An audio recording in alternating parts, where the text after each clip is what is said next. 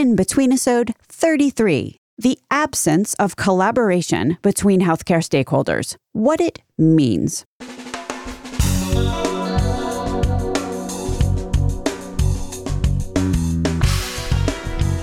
American healthcare entrepreneurs and executives you want to know. Talking. Relentlessly seeking value. Last In Between-isode, I talked about telehealth. Today, I'm talking about collaboration between healthcare stakeholders, or the lack thereof. My grandfather suffered from heart failure. This was many years ago now. But when I say suffered, I mean it. As many of you know, when heart failure is uncontrolled, it is painful to go through or even watch a loved one go through. There was that one time when I accompanied my grandfather, and my grandma was there too, on a trip to the emergency room. You know, because he was drowning in his own lung fluid and could barely breathe. And when we arrived, they were going to wheel him into one of the exam rooms. But my grandmother put her foot down. She did not want to go into that one exam room because the TV was broken in there. Yes, the two of them had been in the ER so many times that they were familiar with the pros and cons of the various exam rooms. The end of my grandfather's life was almost unbearable, and I can't even begin to estimate the hundreds of thousands of dollars racked up in ER visits and inpatient stays. He was in the ER once a month at a minimum, and he would come home disoriented and confused. Now, as everybody listening to this show knows, this anecdote is also a data point that is, dare I say, all too common. But to that end, let me just talk about heart failure data for a second. Patients with heart failure generate a third of Medicare spending and 40% of Medicare fee-for-service deaths. They are also responsible for 55% of Medicare readmissions. You'd think that if there were any chronic condition that we'd be looking to improve outcomes on, it'd be this one. So everybody's on it, right? Oh, wait. Heart failure readmissions have actually gone up in recent years, linked to a study in the show notes. I just want to point out that in between ER visits and inpatient stays, my grandfather received effectively no education, no PCP or cardiology follow-ups, no community support. He did not get a case manager. He got no coaching. He got 25 pages of tiny printed instructions just before the door hit him in the butt on his way out to the parking lot. Obvious point here, but to do any of this in-between stuff would have required collaboration between the hospital and others, and it was conspicuous in its absence. Look, this is sad, and I'm not telling this story because I think it's unique. If I asked who else has a story like this one, where a family member or a loved one got lost in the gaps between their care, I am suspecting that everyone would raise their hands, even those of you who have medical degrees. No matter how much any of us know or care or try to help, stories like my grandfather's are painfully and unequivocally common in this country today. Okay, so how to improve care, especially for chronic care patients? At its core, and I am not telling anyone listening something that you probably have not already thought about at great length, but there are two important contributors to patient outcomes. Not the only contributors, for absolutely sure, but here are two important ones. Number one, non-fragmented patient journeys that adhere to evidence-based best practice care. My grandfather and anyone with a chronic condition requires a patient journey that isn't a game of whack-a-mole. Carly Eckert says this so well in episode 361. That's number one, non-fragmented patient journey. Here's number two, steering patients to the best care setting, which is required to get the highest value, best practice care, and also reduce financial toxicity. Short but important sidebar. We know that financial toxicity is clinical toxicity. There was just a study that came out that said in 2030, a leading cause of death will be non-compliance to treatment due to patients abandoning care because it costs too much. Wayne Jenkins from Centivo, episode 358, talked about other implications of financial toxicity for like a half hour. Also, there's another paper that I linked to in the show notes that, again, is just more on this point. At this juncture, it is not arguable. Financial toxicity is clinical toxicity. So we need to get patients, people, customers to the next place that is the highest value for them. Doing either or both of these things, non-fragmenting the patient journey and making sure patients get to the next care setting, it requires collaboration. Let me quote Dr. Steve Klasko, who until recently was president and CEO over at Jefferson Health in Philly. He said, and this is an adaptation of an old Steve Jobs mantra, but Steve Klasko said that for hospitals, our old math was inpatient revenue, outpatient revenue, and in-person tuition and funding. The new math is going to be strategic partnerships around this healthcare at any address model. Right? But good collaborations don't just improve patient outcomes. Here's another benefit. They also make happier clinicians or employees. If every outside interaction is a friction point where employees, clinicians, doctors, nurses are rubbed raw because every interaction becomes a battle, if that's the ecosystem that any given party has created for themselves, patients aren't happy and clinicians aren't happy. And since everything in healthcare spirals around that one relationship, the one between the patient and their clinicians, this could not be more vital. There's that famous Richard Branson quote, which I'll paraphrase. If you want to keep the customers happy, keep the employees happy. How anyone thinks that patients are going to get amazing care when those providing the care are miserable is just the very definition of magical thinking. All right, so let's get into the hard thing about hard things. Why with a lack of collaboration across the industry? There are a lot of excuses for why parties cannot collaborate. For example, interoperability, HIPAA, legal, cyber, bureaucracy. Also, people are busy. COVID response, being overworked and burnt out is a big deal. And I'm not saying that some of these are not valid, but the elephant in the room is this. In healthcare today, most, if not all, big organizations for sure, and a lot of small ones, have a business model that is built on revenue maximization. Look, when I'm referring to organizations as revenue maximizers, maybe I'm not talking specifically about specific departments and people working hard in those departments within any given organization. Organizations are not one-celled organisms, after all. But what I am saying is that, as a whole, healthcare organizations, the vast majority, and certainly every so-called incumbent payer and health system, when you factor in the actions of the CFO, the actions of the billing department, the group that sets premiums, the one that sets prices, the group that incentivizes brokers, the group that sells to employers, the group that lobbies politicians, the group that writes the contract terms. If you factor in the whole organization, what you get is an organization who acts to maximize outcomes, financial outcomes, that is. As per my normal MO, I'm going to say the quiet part out loud here. One big reason why parties do not collaborate is because they are thinking they are going to maximize their revenue by info blocking to prevent network leakage, or not sharing data with an employer because then the employer might steer the employee to an infusion center for their chemo. Or drugs will get switched from the profitable one to the not profitable one. I just saw another article the other day entitled Barriers to Payer and Provider Alignment on Value-Based Care. Two entities vital for a non-fragmented, frictionless patient journey cannot figure out how to align incentives, share data, or even figure out what good looks like. Speaking industry-wide here, but if patient outcomes were the top of either the payer or the provider's organizational lists of priorities, I do not think that this would be the case decades later. Listen to the show with Kevin Schulman, that's episode 366, Scott Haas, episode 365, or an upcoming one with Autumn Young-Chu and Eric Davis coming out in a few weeks that just drives this point home. So can you do well by doing good? Yes, you can. I have a degree from a business school after all. But there is a line that gets crossed when maximizing revenue harms patients. And I'll tell you how you can tell if you're over the line. And again, I'm talking organizations here who have power and control in their local markets. I would say that a lack of collaboration is a symptom. If we all agree that collaboration is essential and some organization is not doing it, maybe it is a sign. It is an actionable bit of information that I hope, if relevant, gets contemplated.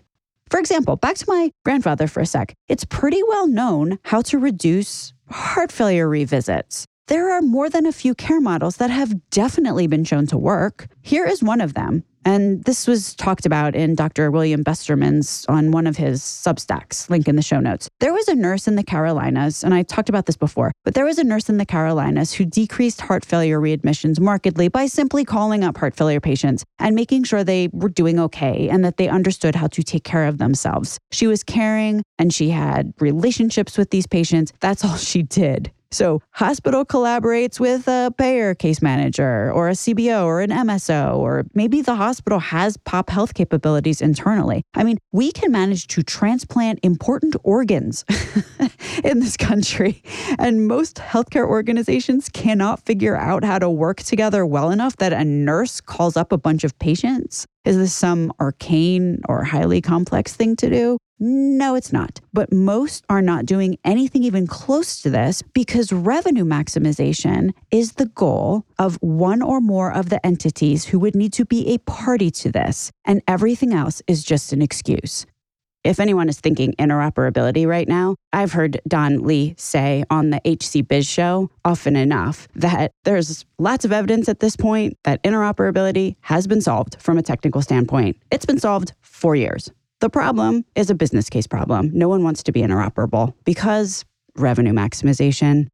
All right, aspirationally here, despite all of this, great collaborations happen every single day. Collaborations that are bright spots and that definitely improve patient outcomes and reduce financial burdens short-term and long-term. Let me give you some examples. What 32BJ is doing in New York City, upcoming episode with Cora Upsall talking about the cool things that they are doing with Mount Sinai. CIN's clinically integrated networks like Lisa Trumbull's, who talks about Sohn Health in episode 349. There are MSOs that work with ACOs and others. Listen to Sean Rhodes, episode 354. Also, what Nicole Bradbury and Kelly Conroy are doing in Florida. That's episode 324. In an upcoming episode, Dave Chase from Health Rosetta, he's got one great story after another about how employers these days are teaming up with provider organizations, pharmacies, and their communities to put a serious dent in costs while raising patient outcomes and satisfaction. Doug Hetherington's episode 367 talks about direct contracting with hospitals. Katie Talento talks about this also. Dr. Steve Schutzer talks about collaborating with other local orthopedic surgeons to stand up a now nationally recognized center of excellence in Connecticut. That's episode 294.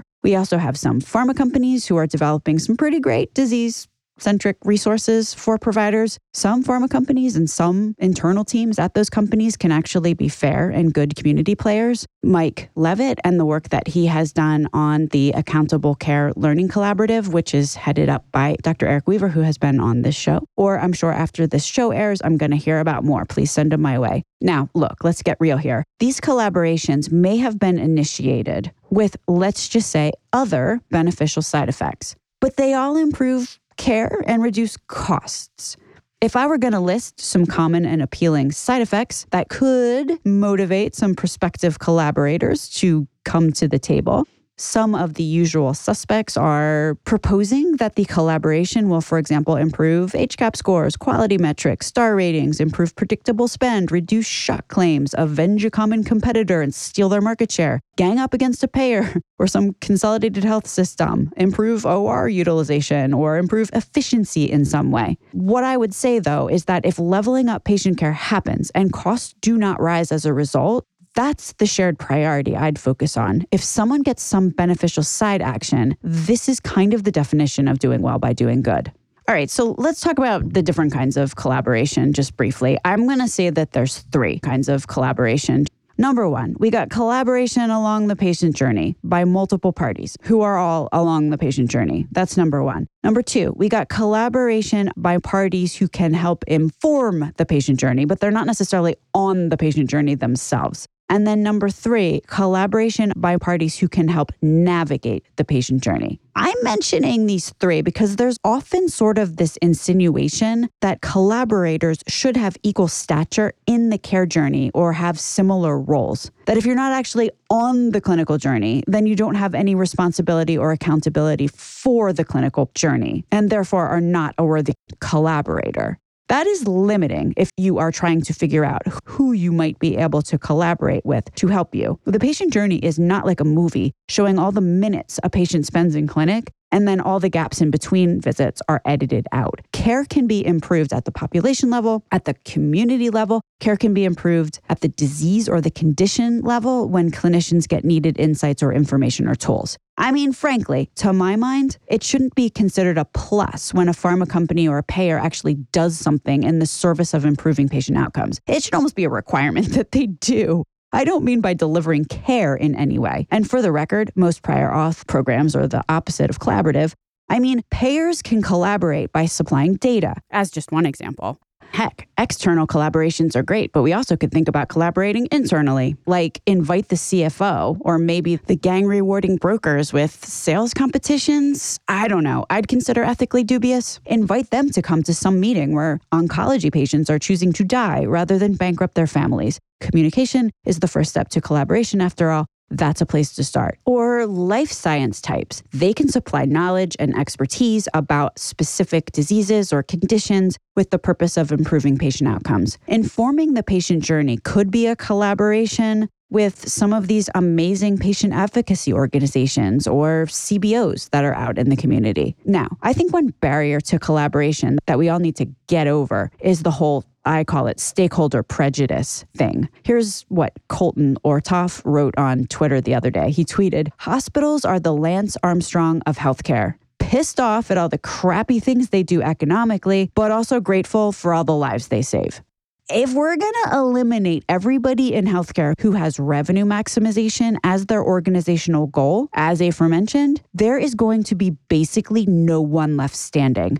As G. Bai said in episode 356, there's no angels and no demons in healthcare. Everybody is both. If we're talking about stakeholder prejudice, though, I would be remiss not to single out pharma. When I mentioned them a sec ago, I bet some of your eyebrows went up. Here's my take on it. Consider pharma's potential role in leveling up disease/condition-specific outcomes. I mean, there are thousands, millions probably, of diseases and conditions and health problems out there that any given doctor or clinician has to be familiar with. Pharma has huge infrastructures and physicians and smart people who focus on like 6 of them. They know more about those 6 than anybody else. We pay a ton also for their drugs. It's my view that people along the patient journey should ask for what they want and need relative to the expertise that pharma possesses. It should be about helping those providing care on the patient journey to level up the standard of care. Frankly, I'd expect collaboration from some of these entities. Ask for it on your own terms. And if all you get back is a sales pitch, you deserve better than that. Find somebody higher up in the food chain to talk to. And also, outcomes-based contracts, we need to figure out how to operationalize them so that really good drugs that actually produce outcomes like overall survival get paid for, and those that do not. Point of note, must be said, colluding and conflict of interest is not cost neutral. If someone is getting things bought for them and then thinking falsely that it does not impact prescribing, that is not collaboration. Any of these revenue maximizing hookups are not included in my definition of collaboration. So in sum, ultimately what we're talking about here is our legacy. As David Muhlstein talks about really well in episode 364, we got to ask ourselves, what do we want to leave behind to our children and our grandchildren? Some of this is generational change for sure. But seriously, talking about today, I mean, who wants to sign their family member up for what my grandfather went through? I mean, right now across the country, there are heart failure patients going through exactly what he did. And there are other patients with care journeys so dysfunctional that lives are shattered. Chronic care patients, oncology patients. And this isn't going to change unless we contemplate, first of all, what we can do today, right now. Even little things can matter a lot. But then also to really consider what we want healthcare to look like in 20 or 25 years, and then start working back from that vision and collaborating today so that slowly and surely we reach a place with better care that is not financially toxic. Link in the show notes to a few collaboration resources that I will try to put together before this show goes live. So check there and see how I did. My name is Stacey Richter. This podcast is sponsored by Aventria Health Group. Links to everything discussed on the program today can be found at relentlesshealthvalue.com. If you visit the website, relentlesshealthvalue.com, you will also find a complete listing of all of the shows that we have published thus far with leading entrepreneurs and executives in the healthcare space today. Another cool feature is, you can subscribe to the show so that every week the episode is automatically sent to you, so you don't have to remember to go to the website to download it. Thanks so much for listening.